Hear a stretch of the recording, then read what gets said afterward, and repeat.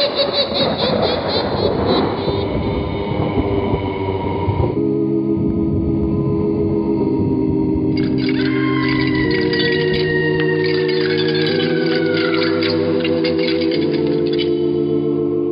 Mysterious Old Radio Listening Society podcast.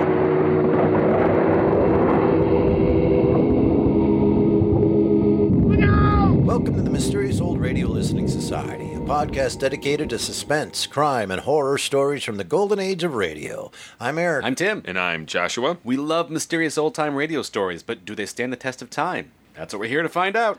This week I chose Treasure Hunt from The Whistler. The Whistler ran on CBS from May 16th, 1942 to September 22nd, 1955. It was another in a crowded field of crime-based anthology programs, but what made it unique was the narrator, a mysterious figure known only as The Whistler. Each episode began with the Whistler's solitary footsteps accompanied by a melancholy whistle. Although he never appeared in the stories, the Whistler made his presence felt. His tone was sardonic and occasionally mocking, making his narration feel less like exposition and more like a jeering taunt. He was seemingly omniscient, able to peer into the minds of criminals and describe their thoughts, taking great pleasure in their eventual downfall. Many notable actors portrayed the Whistler over the course of its 13-year run, including Joseph Kearns, Gail Gordon, and Bill Johnstone. The longest-serving Whistler and the only actor to receive an on-air credit for the role was popular radio announcer Bill Foreman.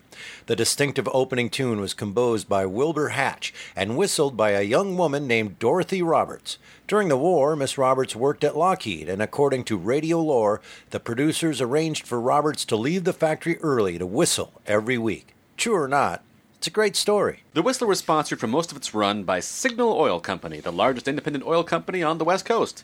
This meant that the Whistler was broadcast only on the West Coast, with the exception of two short East Coast runs as a 1946 summer replacement for Campbell's Soup's The Jack Carson Show, and from March 26, 1947 to September 29, 1948 for Household Finance.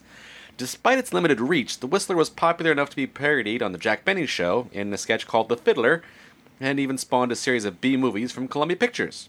Now let's listen to Treasure Hunt from The Whistler, originally broadcast January 21st, 1946. It's late at night, and a chill has set in. You're alone, and the only light you see is coming from an antique radio. Listen to the sounds coming from the speaker, listen to the music, and listen to the voices. The Signal Oil Program, The Whistler.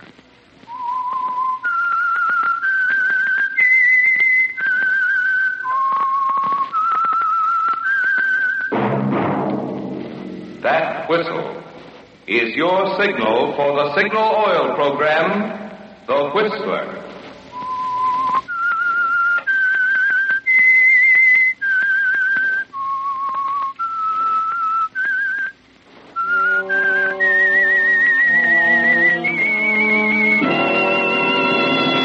I am the Whistler, and I know many things, for I walk by night. I know many strange tales hidden in the hearts of men and women who have stepped into the shadows. Yes, I know the nameless terrors of which they dare not speak.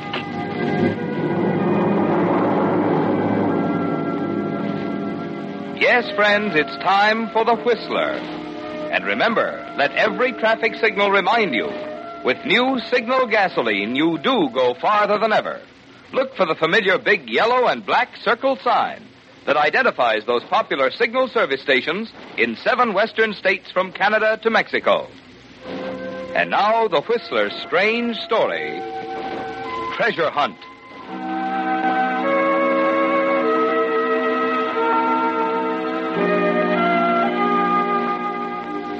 If it were possible somehow to stand at some point in the distant future and look back at the life of Robert Bolton, we'd find it neatly divided into 2 halves, divided by a matchstick. The first half was successful. Robert was an egotist whose egomania led him to believe that because he'd given the world the ecstatic pleasure of his company for 32 years, it owed him a living in return. He lived by his wits, and because they were extraordinary wits, he managed to dodge, double in his tracks like a smart halfback avoiding tacklers, and keep one jump ahead of the law. And then one day, shortly after the train he was riding on pulled into the little country town of Redmond, Robert, standing on the station platform, put a cigarette in his mouth and reached in his pocket for a match. The pocket was empty. He shrugged and strolled across the street to the general merchandise store to buy a box. But it's $200,000 at least. That's what you've been saying ever since old Colonel Randolph died. They've been living on credit for 5 years. Oh, every soul in town. And I'm telling you, Gregory Mott, we ain't going to see 1 red cent. You mark my word. How do you know we ain't? Well, just you go back and look at them bills the Randolph sisters has got run up here. Flour and eggs and milk and everything. It's nigh on to $500. But Martha and Effie's bound to find that money any day now. Can't never tell. If I hear that again, I'll scream out loud. When we find Grandfather Randolph $200,000, we'll pay our bills. Well, they ain't found it yet, and they ain't gonna, if you ask me. Reckon the old colonel hit it good. And that's another thing. Why'd any man hide that much money around and leave a crazy poem to tell where it was hid? Is that reasonable? Oh, I know, Lou. It's just that Martha and Effie Randolph are such nice... I know. They're ladies, wearing them lace things like they was rich. I notice Martha's too much a lady to marry Sheriff Conway and get her bills paid. Maybe he ain't asked her. Effie thinks she's too good for him, and that's why. Ain't no excuse for letting their bills run. Why, they could take in boarders. They're willing to take in boarders, but who stops over in Redmond? Well, talking about it won't get us our money. I'm just getting tired of this whole I thing. beg your pardon. Oh, hello there, mister. Been here long? No, I just came in for a box of matches. Sure. Here you are. Thanks. You just passing through on the train? Yeah. You have a nice town here, Mr. Mott. I was on my way to Florida, but Redmond is such a charming little place. Might stay over for a while? Could be, Mr. Mott. Could be.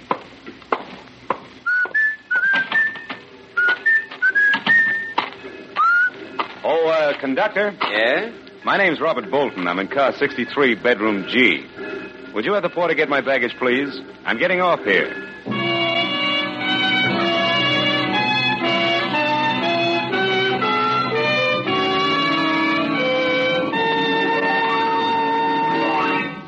With the prologue of tonight's story, Treasure Hunt, the Signal Oil Company brings you another strange story by The Whistler.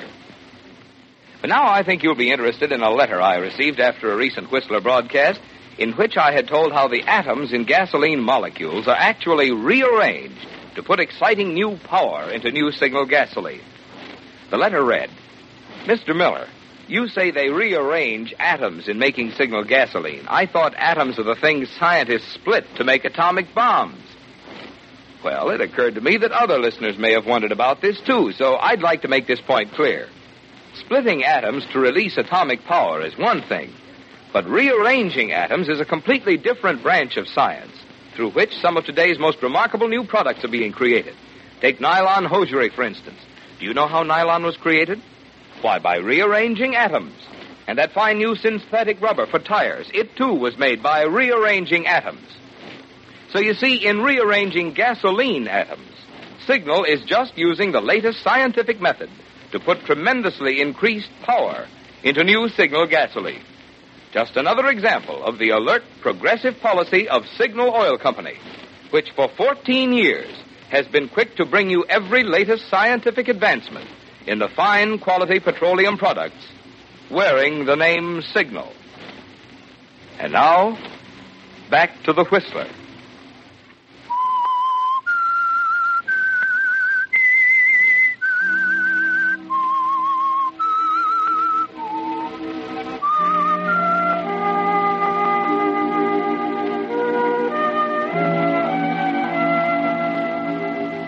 Yes, Robert. That matchstick made a difference, didn't it? They laid it on the line for you while you were waiting at the counter in the store. And you're thinking it over carefully now as you sit in the parlor of the huge old Randolph home in Redmond, making your first impression on the Randolph sisters. It took you only a minute to analyze them. Evie, ailing, suspicious, jealous of the family traditions. Martha, 45, hungry for sympathy, color, laughter. She's made to order for you, isn't she, Robert? Your opening move is a triple play. You talk to Evie, your remarks are aimed at Martha, and your mind is on the $200,000 hidden by Grandfather Randolph. And so you see, Miss Evie, I just had to stop in here and inquire about a room. It's such a perfect place to finish my book. Oh, you're an author. Yes. I write poetry. Poetry. Oh, how beautiful. I have always considered poetry a frivolous way of expressing thoughts which might better be done in prose. I love it. Your judgment is not to be considered, Martha. But, go on, Mr. Bolton. Well, I graduated from Harvard in 1931, and I wandered around a bit. India, China, Japan, even got as far as Tibet. Oh, how wonderful. You've really been to those places. Yes. Mr. Bolton, I am not interested in your wanderings. Oh, I'm sorry. But I've got to have some place in which to write. A place like this, Miss Randolph, with these lovely trees, these grand old rooms with their fine floors. That mahogany staircase. Why, that's a poem in itself, Miss Randolph. A sweeping curve ascending high to end its rapture in the sky. Oh, that's William Brown. Why, yes, Miss Martha. You know his poems? He that to the voice is near, breaking from your ivory pale. Need not walk abroad to hear the delightful nightingale. I think it's so lovely. And I think we have had enough of this grammar school recitation. Yes, Evie. Mr. Bolton, you may have the room. However, I am not a well woman. Therefore, I must have it understood that should I change my mind at any time, I shall expect you to understand. Martha? Yes, Evie? You may show Mr. Bolton to the room above the veranda. Thank you again, Miss Randolph. I'm sure that my stay here will prove mutually profitable.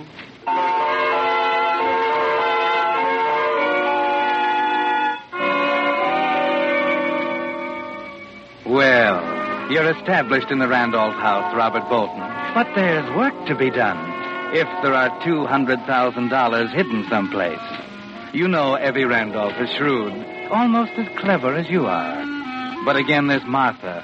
Poor, homely, pathetically eager Martha, who hangs on your words. And you can be charming, can't you, Robert? It's not long before you've made a conquest, and such a simple one. Martha never has had such wonderful times, has she? Movies, poetry, a drive in a rented car. Oh, please, Mr. Bolton, you mustn't go so far. Why not? It's like living in another world, just flashes of the earth we know. Gone before you can see the ugliness, the gray drabness. Oh, yes, it is like that.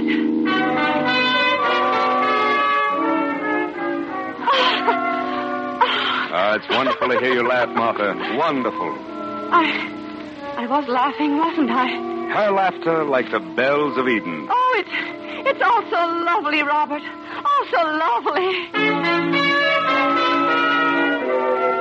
Do you really mean this is the first movie you've seen in 3 years? I never go out much, Robert. You see, Evie... Oh, you're wonderful, Martha. So unselfish.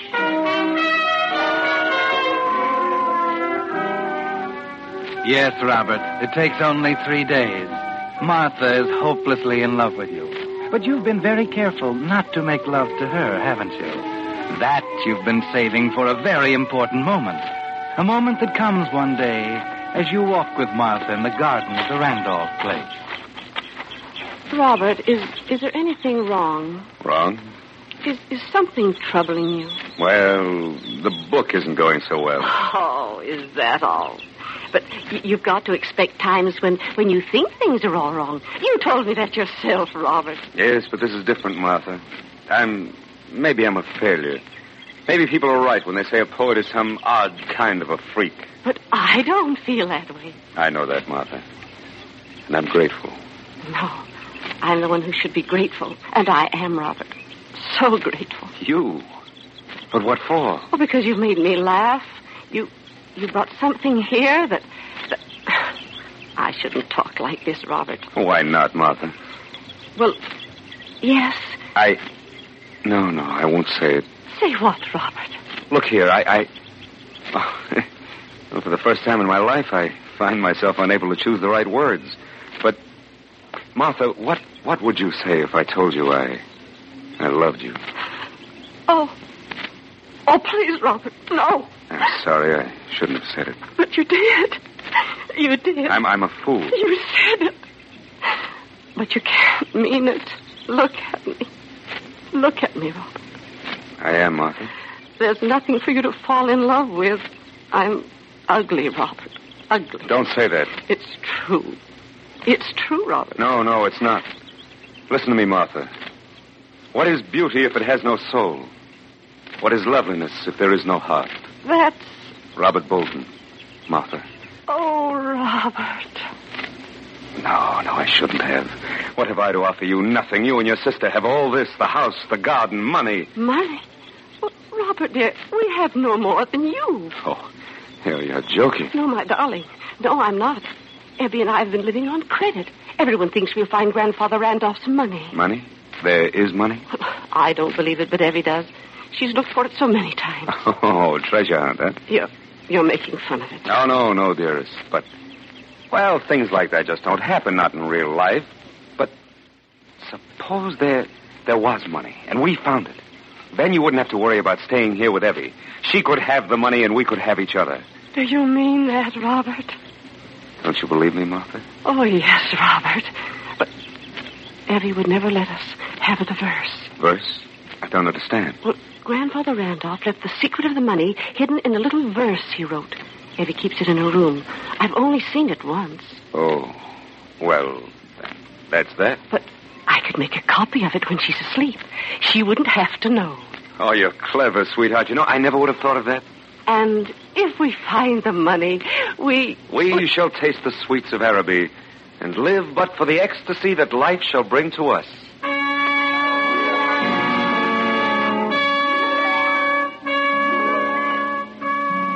That was simple, wasn't it, Robert? Having Martha suggest the plan herself was clever. She doesn't suspect a thing. Poor, homely Martha, who doesn't know you're going to leave the moment you find the money. And the same night, she brings you a piece of paper. Here it is, Robert. Are you sure Evie is? Evie is asleep. I left her medicine on the table by her bed, so she doesn't have to call me. Oh, you are clever, my darling. Now, let me see the verse. Oh, here it is. Now, when the bishop's mitre points to 3, then a shadow long you'll see. 4 steps left and 2 steps right. Careful now, you'll need the light. Oh, it sounds crazy. Just a minute. Bishop's mitre. Bishop's mitre. Look, the chess table in the corner. Has it ever been moved? Oh, no. Evie wouldn't allow anything to be moved. Then where are the chessmen? In the drawer of the chess table. Oh, good. Well, why are you setting up the chess? You'll see. Now, which bishop? There are 4. And one has to point to 3. To 3. All of them point up to the ceiling now, but if we lay them on their sides, then... Look! This Black Queen's bishop, it points to the grandfather's clock on the other side of the room. And if you point it to 3... That's it! The bishop's mitre points to 3. Martha? Oh, it's Evie. She woke up. You better go. We'll continue this tomorrow night. Go ahead.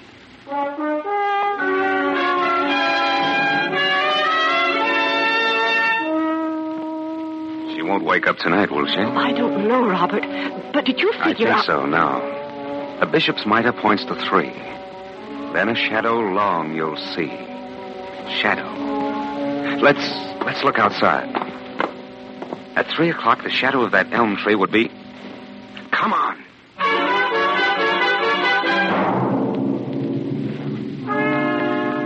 You're so wonderful, Robert. It's all so simple now. 4 steps left. Then 2 steps right. And right in front of the old cooling shed. And the next line reads, careful now, you'll need a light.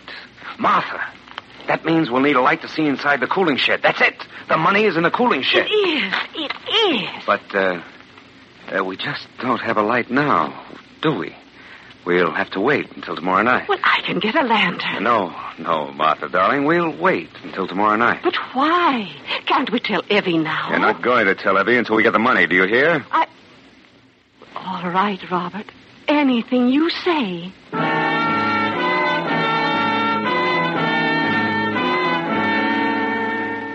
Of course, Robert. Wait until tomorrow night. Then you'll plan to sneak outside without Martha. And you needed time to pack, didn't you? Get ready to leave suddenly with the money and without Martha. So the next day you sit in the garden smoking a cigarette, smiling to yourself. thinking how easy it was. Then suddenly... Howdy, Mr. Bolton. Oh, hello, Sheriff Conway. You know me, huh? Why, of course. You've been pointed out to me. In addition, the star glittering on your vest is, in itself, a monumental advertisement. Yep. Mind if I sit down a mite? Certainly not, Sheriff. Make yourself at home. Did you come here just to sit in the sun, or do you have something more important on your mind? Well, Bolton, I ain't one to beat around the bush. There's some talk going around about you and Miss Martha. Really? What harm is there in that? Well, you're a young man, handsome. Thank you, Sheriff. I didn't know you cared. I don't think you're up to any good, Bolton.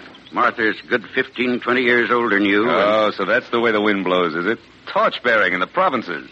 You love her, don't you? Listen, I came here friendly-like, but I'm having a hard time now to keep from smashing that pretty face of yours. But you won't do it, Sheriff, because you'd look a great deal sillier and more stupid than you do now. You can't afford that, Sheriff. You're smart, ain't you, Bolton? Smart enough to know you haven't got a thing to say in this matter. Now, you listen. I intend to remain here as long as I like. You're after that money. You can prove that, of course. He doesn't have to. Miss Evie, you hadn't ought to come out here. It was thoughtful of you, Sheriff Conway, to concern yourself with our affairs, Martha's and mine. However, I am quite capable of handling this. Miss Evie, don't go getting riled up now. You're hard, Please, you know. Sheriff Conway. Mr. Bolton. Yes, Miss Evie. I gave you to understand when you came here that any time I chose to ask you to leave, you would do so. So what? Consider this your last day here. You'd better reconsider that. You heard Miss Evie, Bolton. Sheriff? Yes, Miss Evie. Mr. Bolton, I'm a sick woman, but I'm not blind. My sister Martha is impressionable. She is infatuated with you, and you've done nothing to discourage her. Perhaps I love her. That's ridiculous, and you know it. Mr. Bolton, if you're not out of the house, in 1 hour, I shall ask Sheriff Conway to evict you. Martha might have something to say about that. I've already told her. You have 1 hour, Mr. Bolton.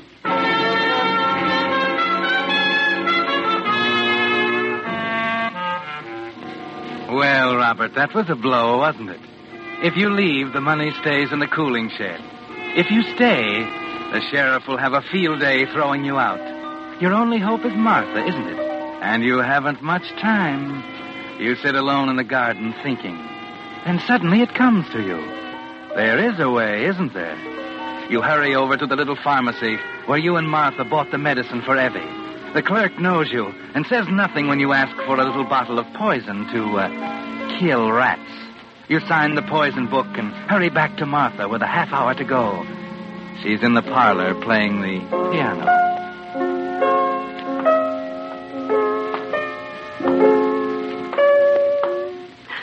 Robert. Please, Martha, go on, play. I want to remember you like this. It rather fits the mood. Please, Robert. I'll just stand here by the piano and... It's poison. Robert, what were you going to do with this? You weren't supposed to see that. Give it to me. You were going to kill yourself? All my life, I've had cherished and loved things taken away from me. I'm tired, Martha, tired and beaten. Misunderstood by the people I love the most. Your sister, you. Not me, Robert. I swear it, not me. You were going to stand by and let me leave, weren't you? But what could I do? Evie, You see? I love you, Robert. I love you so much. And does that solve the problem? No. What can we do? What can I do? You could marry me. And Evie would see that I do love you. Robert, marry... Don't you want to, my darling? But, Evie... Give me that bottle. No, I'll marry you, Robert. Now, today, we can go to Milltown right away. Yes, anything you say, Robert. Anything you say.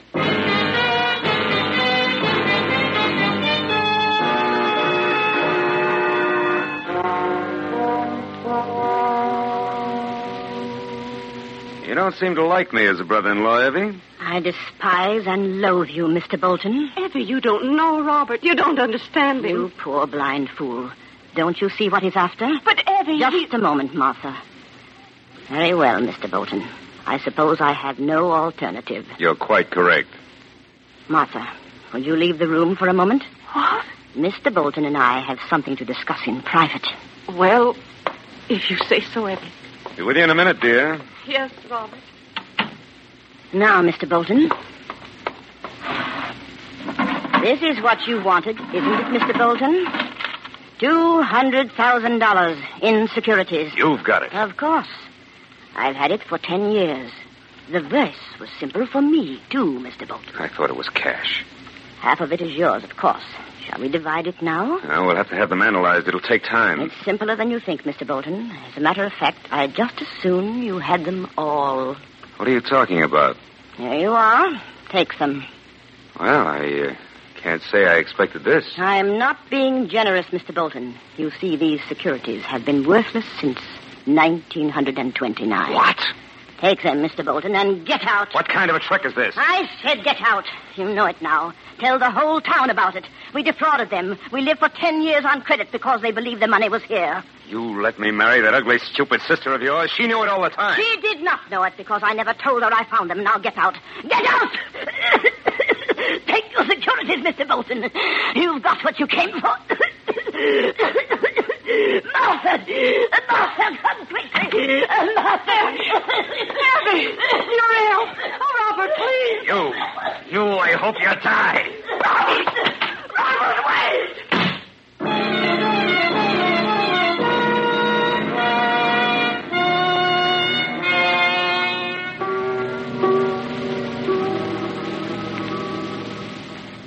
What time's the train leave, clerk? Little trouble up the line. Might be late today, maybe 5 o'clock. You can quit worrying, Mr. Bolton. You ain't taking no trains. What do you mean, Sheriff? You ain't leaving Redmond. No? Well, just try and stop me. Let her charge desertion. Let her charge... It ain't that, Bolton. It's murder.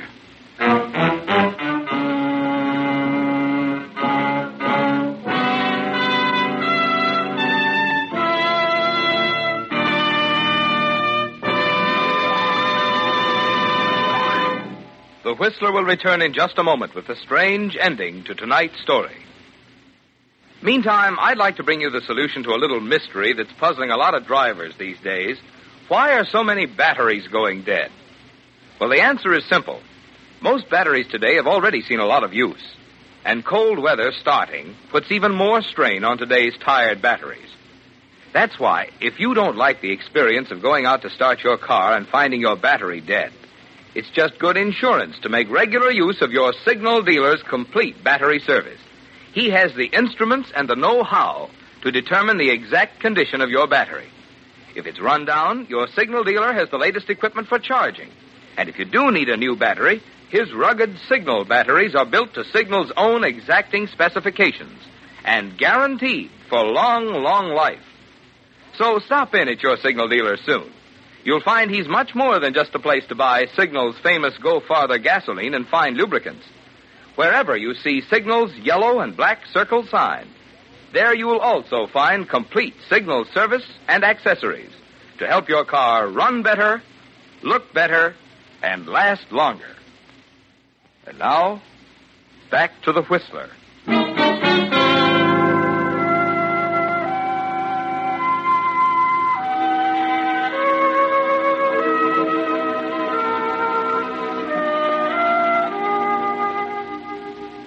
That one stopped you, didn't it, Robert? For once, you have nothing to say.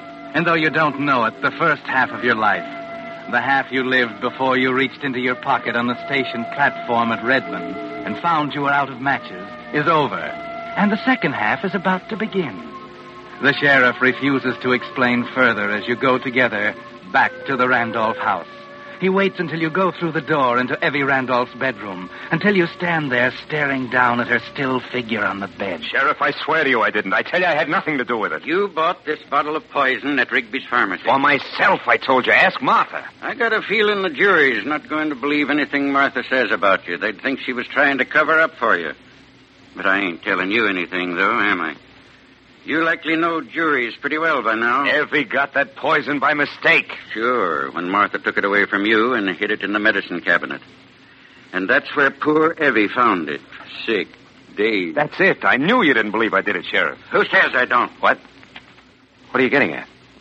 Well, you can have your pick. You can leave Redmond. Yes. And face a murder charge. There's the money, the fight you had with Evie, the poison register at the store. Wait a minute. You can't do this. No? Or you can stay here and make Martha a good husband. Write poetry for her, take her riding, make her happy. And I'll forget about the other. Well? I won't do it. Huh? Murderers hang in this state, Bolton. All right, Sheriff. You win. And I'll be around checking up. And if you ever try to run out on her, I'll reopen the case on new evidence. And I swear before the Lord, Bolton, I'll hang you.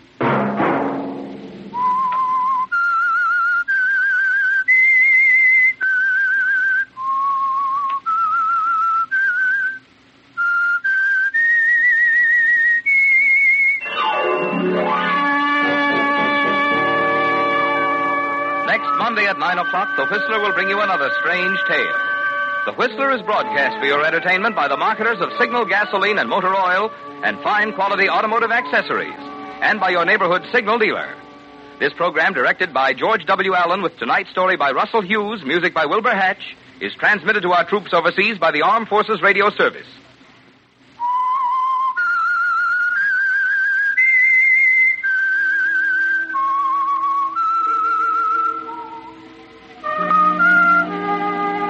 That whistle is your signal for the Signal Oil program, The Whistler. This is Marvin Miller speaking, reminding you to look for those familiar yellow and black circle signs that identify those popular Signal Oil stations in 7 western states from Canada to Mexico.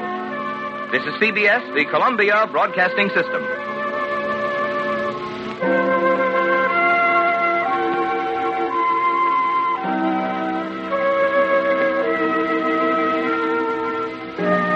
That was Treasure Hunt from The Whistler, here on the Mysterious Old Radio Listening Society podcast. Once again, I'm Eric. I'm Tim. And I'm Joshua. And that was Joshua's pick. We have been doing so many listener picks to get caught up over the last 3 months. And then we did Patreon rewards, and we ended up doing War of the Worlds and Three Skeleton Key. And it's been a long time since we just got to pick something we wanted to do just because. So why did you want to do this one? Well, we've listened to a lot of classic, popular, well-known old-time radio in the last couple months, and so I really wanted to go back to something we had listened to only once or maybe not at all on the podcast, and I ended up settling on The Whistler. I think we listened to, quite a while ago, a Christmas Whistler episode, but that's it. Yeah. So I wanted to listen to a non-seasonal episode of The Whistler, and I listened to a bunch of them, and this one grabbed me for a variety of reasons. Wait. What was the one where the little girl gets poisoned? That's the Mysterious Traveler. Traveler. Same kind of That's concept. a different spooky narrator character.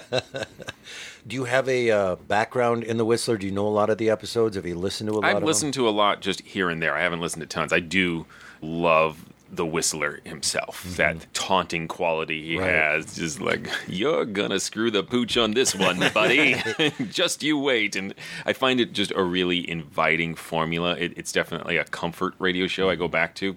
It's very formulaic, but an enjoyable formula. And did you go, oh, this is the one I'm going to do, I remember this one, or did you listen to a bunch of them? I listened to maybe 3 or 4 and then hit on this one and picked this one hands down. And why this one? It's the twists at the end. Often the Whistler is formulaic, and I feel like I often see the twist coming, and I counted 3 twists that I didn't expect. The twist being, you have to marry her. That's the final twist that totally surprised me, and I was like, whoa! I assumed that he was going to get framed for the murder as soon as they mentioned rat poison. And so I went, oh, yeah, I know how this is going to end, but the sheriff giving him the option to choose the woman or the noose. Why would you want that guy in your town? Well, I think there are some careful seeds laid early in the story to let you know that sheriff loves her. Yeah. And does not want to see her hurt. And he's going to be there with a gun and the threat of a noose until he dies of old age. Why not just go swoop in and marry her, Sheriff? They eloped. It's too late. She's desperately in love. Right. It's a sacrificial move on his I get part. it. I mean, it's awful. He's now doomed her to a life with this person who hates her guts. I mean, I don't think it withstands scrutiny, but on the surface, I really like the twist. It's not a good plan, but it's a plan. I admired the motivation behind the poorly thought out plan of the sheriffs. And as a button, you don't have to think too much past that moment. It's placed well in the story. You like his heart. Yeah. True love. Yes. Is to sacrifice. Or to restrain from sacrificing this other guy. I would have gotten a lawyer before agreeing to that. Because he went off of at the train station, you're probably going to lose to a jury. And he went, yeah, you're right. And I thought about it, went, no, I actually don't think there's enough evidence at all. But you're a Columbo fan. That's the end of every single episode of Columbo. It's like, oh, you got me with circumstantial evidence. I give up. That's the end of every Perry Mason, except they do it in court. All right, you got me. Wait, no, shh. Tim, what did you think? I don't know. What did I think? I was so having a good time with like, ooh, is this mystery and there's this money and there's a riddle and a poem. They're going to find it out. And he's bought some poison and he's going to maybe kill her. And like, ooh, it is this interesting twist. Like, no, I didn't get this poison to kill her. I got this poison to pretend I'm going to commit suicide. And then suddenly it's like, oh, he's manipulating this woman with threats of suicide to marry him. And it got really real all of a sudden. Like, this is not the fun murder stuff that I was hoping for. Yeah. But I love that twist. I did not see it coming. I thought he was... Well, no, I was suspicious because he signed the poison book and everything, and I went, okay, either this is poison book, that's right. Yeah, either this is just poorly plotted, and that's going to be what hangs him in the end, and that'll be really lame, or something weird's going on. But I still didn't see him like, oops, I dropped the poison so you could see it. You caught me. I'm going to kill myself. That was brilliant. Yeah, I had that exact moment of like, ooh, what a nice twist, and wait... Oh. But then we get the other twist, the worthlessness of the money. I love that. And then you understand why the older sister, Eva, did not want the sheriff anywhere near her sister because he didn't want the sheriff sniffing around this money. And the idea of scamming the entire town for credit all these years. Everyone's a bastard in this. Explained why this hidden money in this esoteric poem, like that took like 3 minutes to find. You didn't really need the chess set if you just know it's 3 o'clock. Yeah. That's what I love about this, is there are all these moments of near disappointment, and you go, oh, and then you go, oh, and that's throughout the last 10 minutes of the episode. And I think it sets it apart from some other Whistler episodes I've heard where it goes down exactly where you think it's going to go. Right. He really got handed this whole scene on a silver platter in that store, didn't he? Oh, yeah. $200,000 hidden poem map, single woman, need borders in the house. All right, that's everything I need. Thank you so much. Oh, wait, I got to go learn something about poetry. You got a book on poetry? Yes, we do. Thank you so much. I'll be back. And a match. And a match. Right, need a match. That setup from those people in the store made me laugh. Like, to give him every single thing he needed to make this happen. Yeah, that was certainly the part of like, I love this. It's the formula of the Whistler. It's very stilted. It attempts to move the story as fast as possible by dumping this information. Silly as it might be, it sets the tone for the story. It's a small town. It's gossip. Right. Yeah. And I love the opening from the Whistler, that his life is divided by a matchstick. It was successful up to this point. He reaches in his pocket, doesn't have a match, and then everything goes downhill from there. You were describing the Whistler's sardonic little takes on its main characters, and the description of the character who had, by virtue of his how many ever years of life, had warranted life taking care of him without any effort.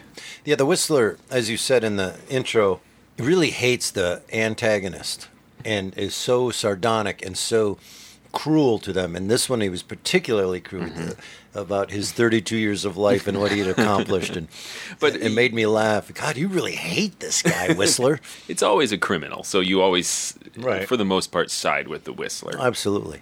I think you and I share this in common, if I'm not mistaken, Joshua. I hate people who whistle in public. It is annoying. I think we have discussed this. God, it's like being on your cell phone in public. Just walking around. Stop it. Stop it. Yeah, but nothing makes you sound like the worst person on earth than screaming, "Stop that whistling!" Right. What are you, happy? There's no real way to express that in the moment. Right. You can't stop them from doing it. And because I'm a Scandinavian and Minnesotan, I can't stop people from talking on their cell phones, although I want to say something. You just start whistling really loudly. But it makes me laugh when he starts to whistle, and then he whistled leaving the store. Oh, I'm in the money. Yes. I'm like, oh, God, stop whistling. Everybody stop whistling. I don't mind whistling if it's in a song. I think I honestly share Evie's opinion of poetry. Oh, God. I love that line. Poetry, a frivolous way of expressing thoughts. I wrote, "Hear, hear, Eva." I don't like poetry either, and it makes me feel stupid, but I'm not a big fan. You want to say something? Say it. Yeah, I can appreciate poetry, but I could never go, I'm going to sit down and read me some poems. To pass the time. It's just because I don't know what they're saying because they use other things to say what they want to say. Probably like some Bukowski. Who's that? He's a poet, but he's a real plain talking poet. I'm now selling poetry short, but generally speaking, who's the guy where the sidewalk ends? I like him. Shel Silverstein. Yeah, he's good. Yeah. Kind of funny, weird. Like the drawings. I haven't read any of it. I've looked at the drawings. My favorite bit of poetry, the illustrations. They had more illustrations than poetry. High and Lois. I like High and Lois. I'm sorry to bring this back to the old radio episode, but actually, I want to talk about the commercial, which is another reason I love this. Oh. What struck me as particularly funny is that the guy seemed annoyed by the reader's misunderstanding of how atoms work. Yeah, he did. It's basically a mini science lecture. There's probably more of you that think this. Yeah. So here's the deal. Rearranging atoms equals hosiery and gasoline. Splitting the atom equals victory in the Pacific. You understand what we're doing here. Your nylons won't explode. Come on. Yeah, there was a hint of, oh my God, we've gotten so many letters. We need to address it on the Whistler. So, I don't know. How do you feel about the ending as far as, do you feel satisfied that justice was done? Evie's sister's name, I can't think of her name. Martha. By the end, I just felt so bad for her. She was so hoodwinked, and so the choice of die or stay married to this woman, the compelling justice of that did not, for me, weigh against, that poor woman. Right. What an awful life she's going to be leading. Until she eventually kills this guy and pays no price for it. Okay, now I'm backfilling. That works better. Right. You're ugly and nobody would want you. And he says, I married your stupid, ugly sister for nothing. He realizes that there's no money. It's just awful. It's such a terrible line. Imagine uttering that. Could you imagine actually saying that at some point in your life? Imagine going up to your wife's sister and saying, I married your stupid, ugly sister. I was just talking to my wife's sister the day before yesterday, and this didn't come up. I'm very happy I married your sister. It's just so direct. Yeah, it's a dark little story as it ends up, and I liked it not necessarily because I think it's a fantastic moral lesson by any means, but I appreciated the surprise in the writing. Definitely. The twists were, I did not see them coming one after another. Yeah, and it is pretty unjust to Martha throughout. Mm-hmm. She's easily fooled. It's not so much that I felt this is treating this character very poorly. It made me realize I often don't care about the fate of the characters in these stories that that's really awful for you. I liked this. Right. This time around, you're a fictional person with fictional feelings. Well, I think it's because Martha does nothing wrong in this. She is completely manipulated by her sister and then by this guy and then really manipulated by the sheriff, even though he had the best of intentions. People who love her and hate her, both lying to her. Yes. That's her life. I thought the performances were great. The guy who plays Robert, I recognize that voice. It almost sounded like Howard Duff, but I think by now he's famous enough that they would have said Howard Duff. But he sounded so much like a guy who was probably super handsome and charismatic and a total jerk. I mean, he captured all that in his voice. Yeah.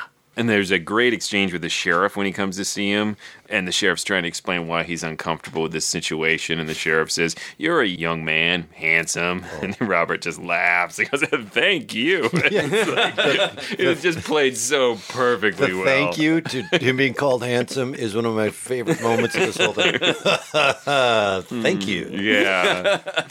Oh, and when the sheriff tries to run him out of town, and he says, "Oh, so that's how the wind blows, torch-bearing in the provinces." He's just this total dick. So, 2 questions. What's a cooler shack? Cooling shed. I think. Cooling shed? I looked it up. Couldn't find anything. I could not figure out what this was. You know, like, what is that in reference to? Is that where they kept the ice in the 40? Do you know what I mean? Like, what is a cooling I shed? tried to look it up and could not find anything. Me neither. I found other weird modern appliances that I could buy. I mean, there was a documentary about the history of air conditioning and cooling things. And so what I think it would be, based on this one show I saw once, was what they used to do was have a building and dig out a basement and put ice in the basement to keep the room cool. And you would just go into the shed to cool off then? It'd be where you keep where you'd keep your ice. Your food that you want to be chilled or... So it's a giant refrigerator. Yeah.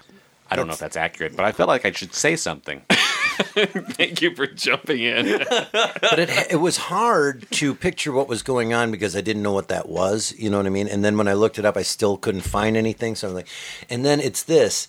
So you looked everywhere but that shed? You didn't look in the shed for the money? But she did long ago. instantly. She knew about the money. She's been hiding the fact. No, the sister didn't. She never saw the poem until she stole it. Still, if you're looking around, it's been look in the established shed. that the sister is not very smart and, by the way, ugly. I did then go look at securities. What are securities? And? They're essentially IOUs. They're like equity security. So I think they said as of 1929 these became worthless. Yeah, the crash, It was some corporation that was like, we're going to print money, essentially. And the value was based on the value of the company. And then when the stock market crashed, it no longer had any value. There you go. We've learned a lot. Learned a lot of stuff. Listen to some people make some things up. What have we learned? We've learned maybe what a cooling shack is. Securities have something to do with something that isn't worth anything. Yep. Yeah, there's a lot of things in this. I'm going to vote. You go ahead. Yeah, I didn't like it. Sorry. Oh, I forgot what this feels like to bring a story to have them just go, Try to be so nice when it's a listener request, but when it's me, it's like, I didn't like it. Get out of my house. It was fine-ish.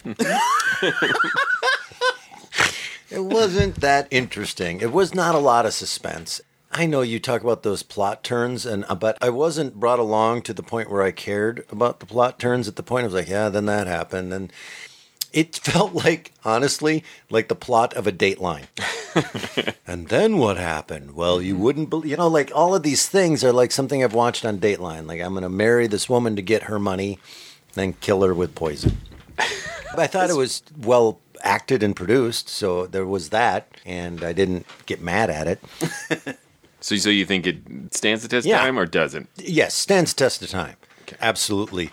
You can listen to this and be intrigued by it, and it's not, oh my God, that's really outdated and really old and weird. Other than, what's a cooling shack? Yeah. No, there's definitely some antiquated moments. But I think it stands the test of time. For me, it didn't keep my attention the whole time. I wasn't guessing what's going to happen next. Mm-hmm. I think it stands the test of time. I think the passage of time has hurt it a little, at least for me, in that a lot of these twists would have been a sort of constant rhythm of like plot twist, plot twist, plot twist. You didn't see this coming, and that times being different now, there'd be plot twist. Oh, I feel really bad for that woman. Yeah, that sort of spun me out of the pace of the twisting, turning plot. Right. Recognizing that though, that was not their intention. The actual twists themselves, I thought, are a lot of fun, and I didn't see them coming, which is great. Yeah, I'm a sucker for the conniving con man, and I was drawn in by the lead performance. Yeah. I thought he was charismatic, which is what the con man has to be. If he can't draw me in, then I can't believe that he's going to draw in his marks. And so that's what carried me through to end, where I appreciated the twists. And I think, as I mentioned before, it's the fact that it just came close to disappointing me time and time again, and then swooped in and rescued itself, which I found highly entertaining. It stands the test of time for me. I would acknowledge again to a lot of listeners, like Tim said, it has antiquated moments, particularly in, the just... Yeah, ugly dumb woman. as one of the significant plot points is going to be jarring for some people. The modern editor takes out a red pen and let us address this phrase here. But it represents a high point for the Whistlers that I have heard, and is representative of what I enjoy about the Whistler. And like I said, it's the audio equivalent of a comfort food for me. I hear you. I got a lot of those kind of shows. Sergeant Preston of the Yukon. I'd never bring it to the table here. It's a comfort food, but man, is it terrible. It's so boring. It's a great thing to fall asleep to, except for when his dog barks, and then you're like, I woke up. I just like the sound of wind and snow. Yeah. Tim, tell him stuff. Please go visit GhoulishDelights.com. You'll find other episodes of our podcast there. You'll also find ways to get a hold of us, either through Facebook or Twitter or Instagram. You can contact us through our contact page. You can also just leave a comment on any of the podcast episodes you find there. Yeah, and you can go to patreon.com/themorals and find out how you can support this podcast. We've got lots of great rewards and membership opportunities. You can also go to iTunes and write a review, as long as it has 3 twists that we don't see coming in the end. Please don't call us ugly. I listen to these ugly podcasters for nothing. So, next week is October, and in honor of Halloween month, we're kicking off a series of ghost stories, beginning with my pick, A Knock at the Door from Lights Out. Until then... Look out! Well, you're a young man, handsome. Thank you, Sheriff. You know how to whistle, don't you? You just put your lips together and blow.